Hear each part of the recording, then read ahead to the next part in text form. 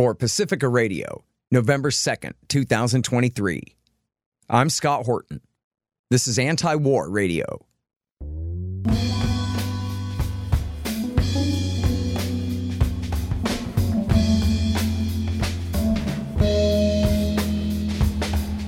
All right, y'all, welcome to the show. It is Anti-War Radio. I'm your host, Scott Horton. I'm the editorial director of antiwar.com, and I'm the author of the book, Enough Already: Time to End the War on Terrorism. You can find my full interview archive, almost 6,000 of them now, going back to 2003, at scotthorton.org and at youtube.com/Scott Horton Show. And you can follow me on Twitter, if you dare, at Scott Horton Show. All right, introducing Connor Freeman. He's my right-hand man and assistant news editor at the Institute and also assistant news editor at antiwar.com as well. And he's co-author with me of a new piece that, well, we put out around this time last week, I guess. Netanyahu's support for Hamas backfired. And you can find that at the Institute and at antiwar.com in the right-hand margin under my name there. Welcome back to the show, Connor. How you doing? I'm doing great, Scott. How are you? Thank you for having me on. Absolutely. Happy to have you here. So we have a lot to talk about. Let's start with the news. Can you give us rough numbers and statistics and parameters of the conflict in the Gaza Strip as it stands right now? Currently, it looks like the latest numbers that I've seen are 8,850. I've actually seen that it's getting closer to 9,000 even just today killed in Gaza, civilians. You're talking about thousands, well over 3,600 children and thousands of women and 22,219 wounded at least. And then in the West Bank, the settlers and Israeli troops have killed almost 130 people. It's at 128 now, and you've got nearly 2,000 wounded. And really, that's unfortunately the West Bank, I think, gets the least attention because all the bombing and complete chopping women and children to bits with American paid for explosives and bombs. That's all going on in Gaza. But in the West Bank, because people aren't paying attention, the settlers are just absolutely running wild, killing Palestinians every day. And so are the Israeli occupation forces. And that needs to get more attention. But currently, I mean, we've seen atrocities just here in the last couple of days. The Israelis bombed the most crowded refugee camp in Gaza twice, on Tuesday and Wednesday. And the death toll there, according to authorities in Gaza, is reaching close to 200. And they leveled entire neighborhood called Block 6, claiming that they were targeting a Hamas, I believe it was the anti-tank missile unit commander, although none of that is confirmed that they killed this guy, as if that would ever justify murdering nearly 200 civilians or any civilians for that matter. But as Gideon Levy was talking about in Haaretz last night, actually, people were digging their children out of the rubble with their bare hands after this bombing. I mean, the crater is just absolutely massive, but you've got IDF spokesmen on CNN saying, well, these people aren't even refugees, and just walking all over their graves. And so it's absolutely despicable. But I know that you and I saw footage this morning of another school that was bombed, and it continuously just civilian infrastructure is being bombed. You're talking about mosques. We've seen a church bombed. We've seen UN shelters and schools and hospitals bombed. I know the only cancer hospital is out of service now. The Turkish Palestinian Friendship Hospital is out of service now due to Israeli strikes. So this is absolutely, I mean, it meets the definition of genocide, and whether or not people want to use that term is up to them. But according to the UN definition, that's what we're looking at here. And so we're getting very close to 10,000 civilians dead at this point here, probably before the end of the week at the rate that Israel is bombing. It's Anti-War Radio. I'm Scott Horton. I'm talking with Connor Freeman from antiwar.com about the conflict such as it is in Gaza. A war is when two armies are fighting, Bill Hicks said. And listen, I mentioned this not exactly as a disclaimer, but I guess in a sense, just to make sure that people don't misunderstand. because in this day and age, people are so quick to assume the motives of people who they disagree with as being dishonest and secret code for some other kind of thing here. No one on this station, no real critic of Israel that anyone takes seriously, is actually anti-Semitic at all. And the Zionist movement and Judaism are entirely separate and different things. There are many Jews who are not Zionists, and there are many Zionists who are not Jews. And, you know, what you will not hear is anyone actually say anything hateful about Israelis or Jews. But if anyone is on Twitter, then you're experienced with being told, oh, you think this and you think that, in place of things that you actually said. And in fact, what we're talking about here is just the reality of the power differential between the nation state of Israel, backed and financed by the U.S. superpower, versus essentially prisoners in a concentration camp. And what people a lot of times don't understand is that the Palestinians were already beaten way back almost 60 years ago now, licked, conquered, annexed, even though they don't call it that. And so they're under military occupation, even though they try not to call it that. But that's exactly what it is. They don't have their own country. They're locked in. This is a canned hunt, not a fight between sovereigns, never mind equal ones. And so that's what's so important for people to understand. And, you know, I want to play this clip, Connor, of Wolf Blitzer speaking with an Israeli general and spokesman for the IDF on CNN yesterday. And people may or may not know that Wolf Blitzer actually got his start in the media as a spokesman for the American Israel Public Affairs Committee. And there's famously, or somewhat famously, an old clip of someone asking him, yeah, but do the Palestinians have a right to exist? And he goes, the Israelis have a right to exist. And they go, yeah, but what about the Palestinians? And he goes, the Israelis have a right to exist. Well, here's Wolf Blitzer, just absolutely astounded about this strike on the refugee camp as he's speaking to the Israeli Defense Forces spokesman here yesterday, Connor.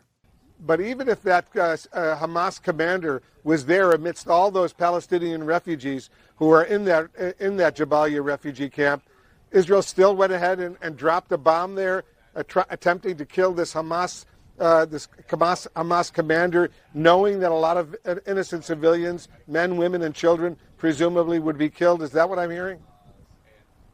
That's not what you're hearing, Wolf. We're focused on this commander, again, who you'll get more data who this man was, killed many, many Israelis. We're doing everything we can. It's a very complicated battle space. There could be infrastructure there. There could be tunnels there. We're still looking into it, and we'll give you more data as the hour moves ahead. But you know that there are a lot of refugees, a lot of innocent civilians, men, women, and children in that refugee camp as well, right? This is the tragedy of war, Wolf. I mean, as you know, we've been saying for days, move south. Civilians that are not involved with Hamas, please move south. I'm just trying to get a little bit more information. You knew there were civilians there. You knew there were refugees, all sorts of refugees, but you decided to still drop a bomb on that refugee camp, attempting to kill the Hamas commander. By the way, was he killed? I can't confirm yet. There'll be more updated. Yes, we know that he was killed. So there you have it. Blitzer himself's like, yeah, but I think that may be the first time I've ever seen him do a triple or quadruple follow-up with a government spokesman justifying violence. Where he's like, huh? But wait, you're saying you're not really sure about tunnels or whether the guy was there, but you were sure that there are men, women, and children down there, though. And that, he's a very measured tone, but that is as exasperated as Wolf Blitzer can get, I'm pretty sure, you know? Yeah, and I don't think if I had to guess, I don't think Wolf was having trouble hearing him over the connection. I think he was really left speechless, and maybe somebody in his ear was telling him we should move on from this. Yeah, I mean, that clip went viral very quickly, and it just shows you the callousness of the Israeli military and the regime carrying out this. Yeah. Like you said, it's not a war. I mean, the Palestinians are outgunned by 1,000 times, including Hamas. They have no army, they have no air force, they have no navy, they have no air defenses. These are not wars. These are canned hunts, and there have been at least 3 or 4 of them And as well as the Great March of Return, which these were peaceful protests where people were going up to the border fence, protesting that, hey, we don't want to be in this concentration camp anymore. We want a right of return. We're still refugees and we haven't gone anywhere. Well, the Israelis started sniping them. I mean, killed nearly 200 of them, and they were laughing about shooting journalists and amputees and medics and children. And you're talking about these wars, so-called, on Gaza, whether it's Operation Cast Lead, Operation Protective Edge. Thousands of people were killed in these.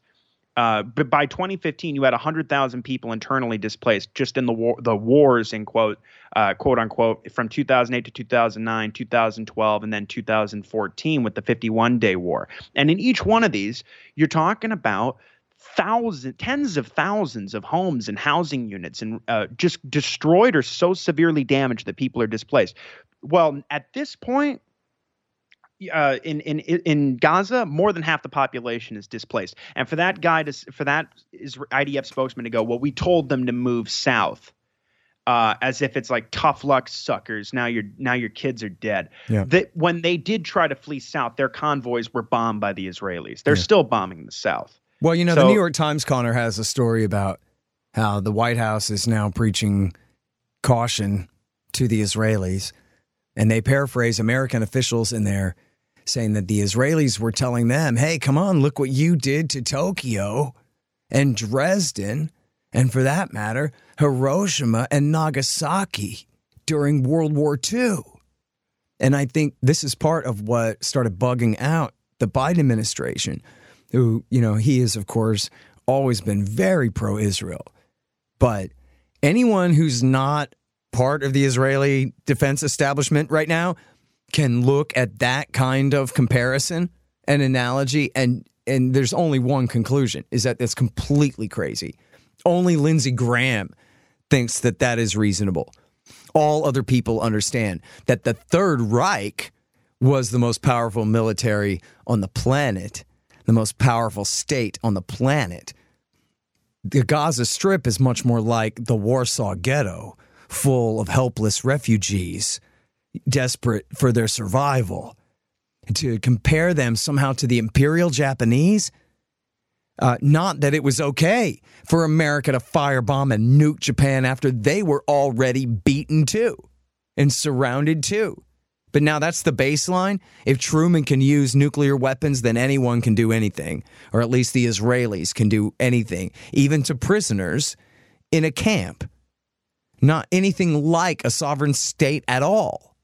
Yeah, and Lindsey Graham said on Fox News that if Gaza does not look like Tokyo after the end of World War II or Berlin after the end of World War II, then Israel made a mistake. It has to look like that. This is insane. And he says there's no limit on how many civilians can be killed. There's none.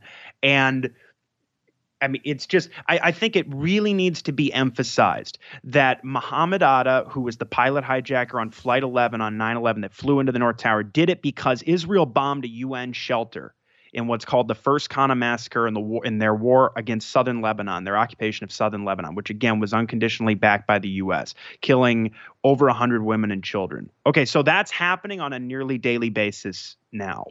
They're bombing UN shelters left and right.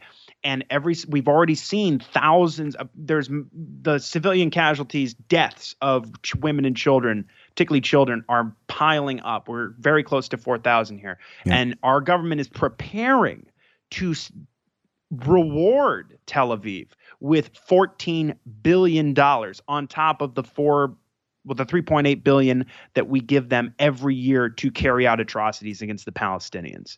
And so this is what motivates hatred toward America. So Lindsey Graham is, in effect, saying he's also willing to sacrifice not just Palestinian women and children, which to him their lives mean absolutely nothing, but even his own voters he's putting in the line of fire now, or the troops he claims to support so much who are under rocket and drone attack when they're illegally occupying Syria, a policy which he insisted on even when Donald Trump attempted to pull the troops out of Syria. But they insist on keeping the American troops in harm's way, illegally occupying a third of Syria.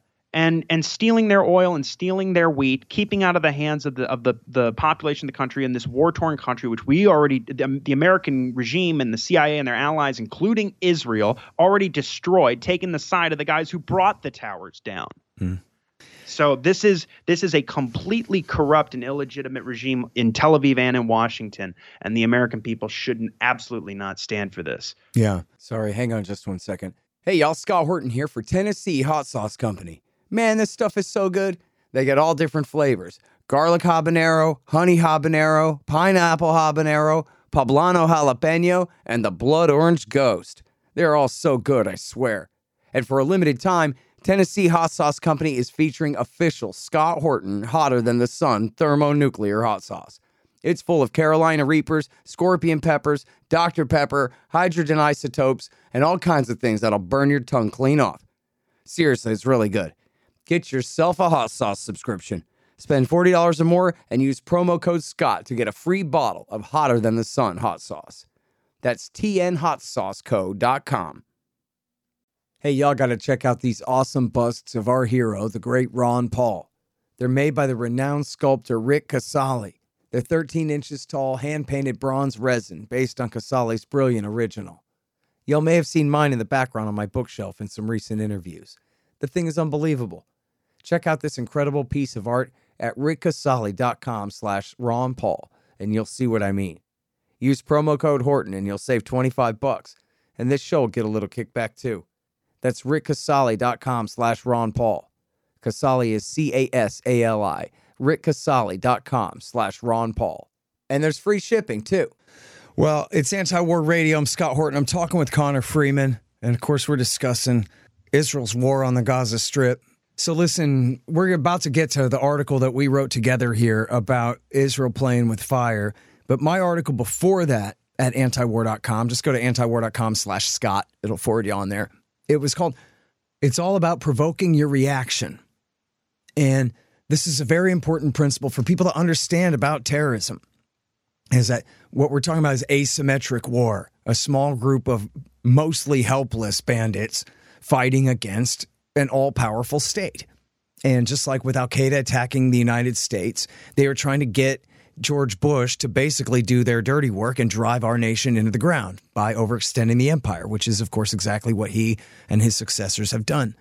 And then in the same manner, Hamas was trying to provoke a reaction here by slaughtering these innocent people and, you know, catching the IDF literally and figuratively with their pants down on a Saturday morning and getting away with what they did, a horrible atrocity that they committed against civilians, was meant quite clearly to provoke the bombing campaign that we're witnessing now.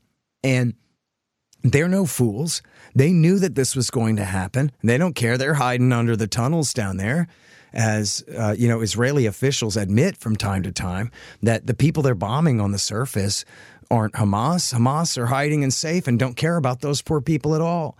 But they're willing to get them killed, even at the risk of the loss of their own power, such as it is in the Gaza Strip, in order to force the issue, in order to force a major change in at least the discussion and possibly who's shooting who on the ground throughout the Middle East. And so by provoking Israel into launching this massive bombing and now ground campaign, they are raising the question of what is Nasrallah, the leader of Hezbollah in southern Lebanon, Iran's 51st state, sort of. What's he going to do? And for that matter, what about the Shiite militias that George W. Bush put in power in Iraq during Iraq War II? Now, the Palestinians are Sunnis, but still, they've cooperated with Iran all along, and because the Sunni kings are all loyal sock puppets of the empire, that's a big opening politically for the Shiites to side with the Palestinians and stick up for the Palestinians, which then, of course, puts all the Sunni satraps of the Gulf from Kuwait to Oman, all of them on the spot of what position are they going to take on this.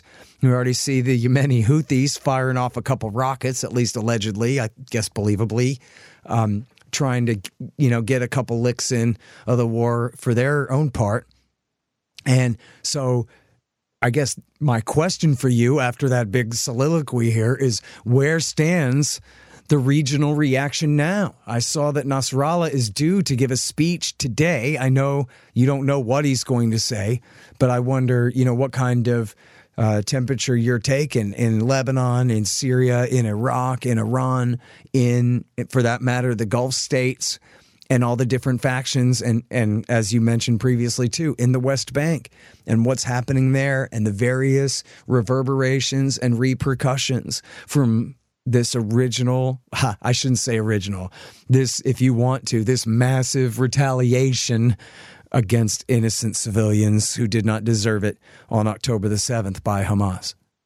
Well, I think just as much as it's true that Hamas carried out their unprecedented attack, Israel and southern Israel attacking these military bases and briefly seizing these kibbutzim in the south, as much as they were provoking the Israelis to carry out this attack in Gaza and mass murder and pile up bodies and force all these different parties to choose a side, firmly choose a side, Israel's doing that just as much now, just by falling into their trap, but really doubling and tripling and quadrupling down, as Lindsey Graham is demanding that they do. And so, as far as Hezbollah goes, Nasrallah's speech is, like you said, is tomorrow. Blinken will be visiting Israel at the same time. Now, according to Mondo Weiss, Hezbollah says that they've carried out 105 attacks on Israel since the 7th, and they've claimed 120 Israeli military casualties, killed and injured, and they've destroyed 9 military vehicles. And in that same time, they're saying that 48 of their fighters have been killed.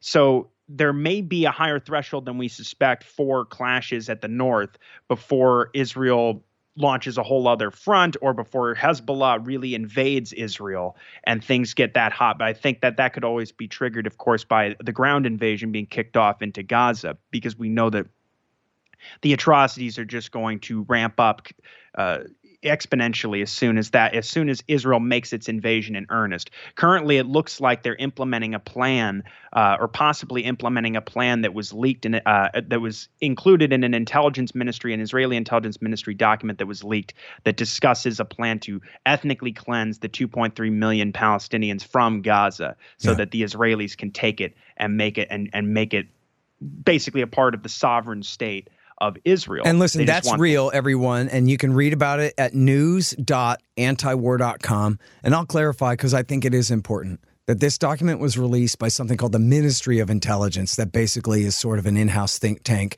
that writes up studies. It's not part of Mossad, and it's not necessarily, Netanyahu's war cabinet is issuing this edict that this is exactly where they're at. But it's still important and worrying. It would be something like, one of the CIA's sub-think tanks coming up with a study like this in the middle of a war. Right, and it's headed by a member of Netanyahu's Likud party. And you've got Likudnik members of the Knesset, and then people in the right wing and the media in Israel calling for a Nakba 2.0 and something similar to this. And so they've told the Palestinians to evacuate the north of Gaza, and they're pummeling it with airstrikes, as we discussed. As far as the regional fight goes, I think that the Americans are making a huge mistake by continuing to set. We have special operations forces on the ground doing God knows what, but it's been admitted by an assistant secretary of defense of special forces that they are, among other things, helping to locate hostages, including American hostages in Gaza. But the U.S. has also sent 2 aircraft carrier strike groups to the region, I believe at least 2,000 Marines, and augmented our fighter jet squadrons across the region. And there's a lot of targets that, as you say, Iran and particularly Iran with their missile capabilities can hit. Whether you're talking about the CENTCOM, the Fifth Fleet in Bahrain, or the Air Force CENTCOM headquarters in Qatar, there's a lot of American casualties that could be that we could take here very soon if this escalates. The Houthis, who have been subjected to the absolute worst violence of the empire in this century, or arguably so, of the American empire. I have to say that even if, like you say, it's not really having any kind of effect. There, a missile here, a couple drones there that get intercepted by Israel's air defense system, their Arrow air defense system, or their fighter jets. It still says a hell of a lot because quite frankly, we're constantly told in the media that these Arabs, they'll die and they worship death and all of this. But for these people to stand up after what Yemen's been through, being under siege for so many years and having all their civilian infrastructure obliterated and their children and infants poisoned to death by the hundreds of thousands, it shows you how much this means to people in the region.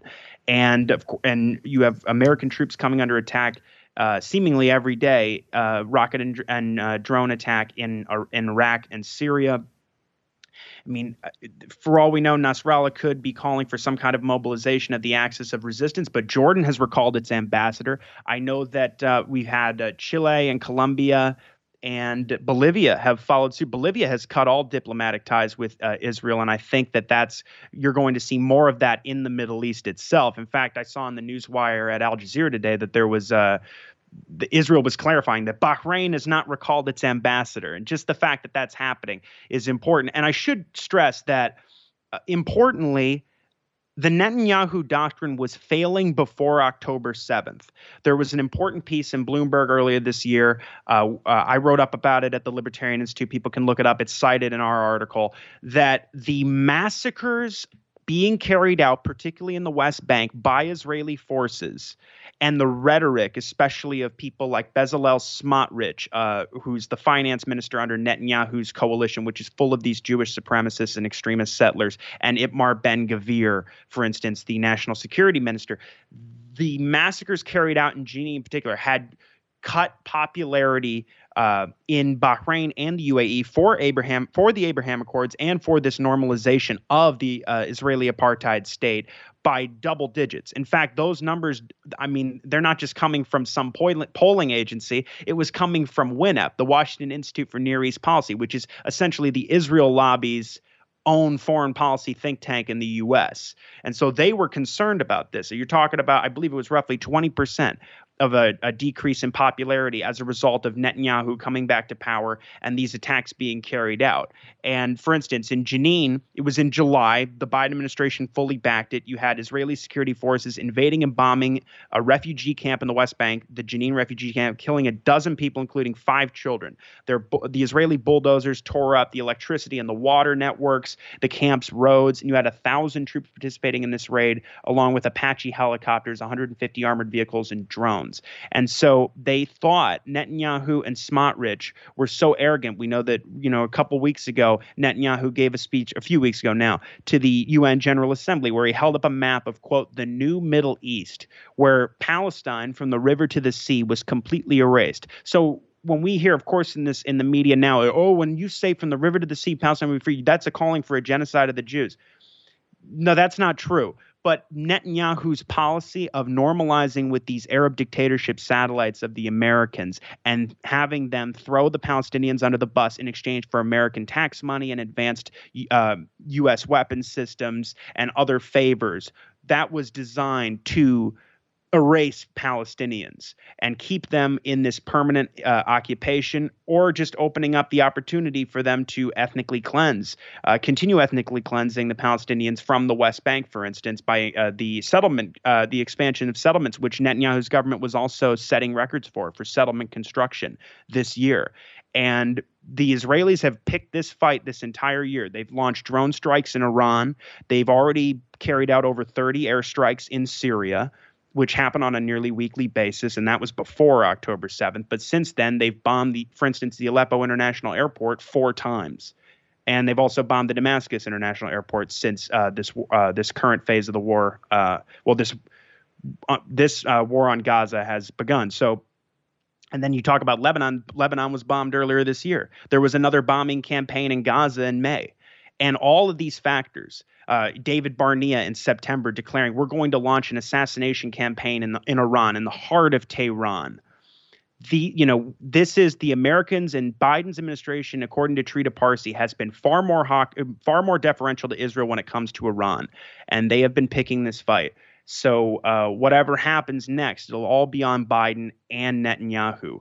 And the Palestinians have shown that this is just this policy of throwing the Palestinians under the bus and making these deals with the American stage managing all of it. That is completely out the window now. And I think it's going to be completely untenable in the future for Jordan and Egypt and Saudi and the UAE and Bahrain to maintain this status quo. And Netanyahu is digging his own grave, really, politically. His own people want him, put on trial. He was already facing a corruption trial, but now he's going to be held accountable for ignoring the warnings he received, especially from the Egyptians, about this incoming attack on the 7th. Well, and we'll being see about completely that. unprepared for it. Yeah, right. But the longer he keeps the war going, the more he can avoid that. But yeah. Well, that's true. He sure has an interest in prolonging it, if only to stay in office, since there's so much talk about him possibly being held accountable, at least forced from office when it's over. But I'm sorry we're all out of time, but this has been Connor Freeman here on Anti-War Radio, and he and I have a piece or two, one together here at antiwar.com. It's called Netanyahu's Support for Hamas Backfired, and it explains that Netanyahu doctrine and the whole destructive nature of the Likud regime, how self-destructive it is for the people of that country. And then before that, I got one that's called It's All About Provoking Your Reaction, so wise up. And those are at antiwar.com/Scott. And you can find Connor in the news section at news.antiwar.com, as well as see him co-host Conflicts of Interest with the great Kyle Anzalone as well. All right, and that's it for the show today. Thanks very much for coming on, Connor. Appreciate you. Thank you, Scott. And thanks you all for listening. I'm Scott Horton. I'm here every Thursday from 2:30 to 3 on KPFK 90.7 FM in LA. See you next week.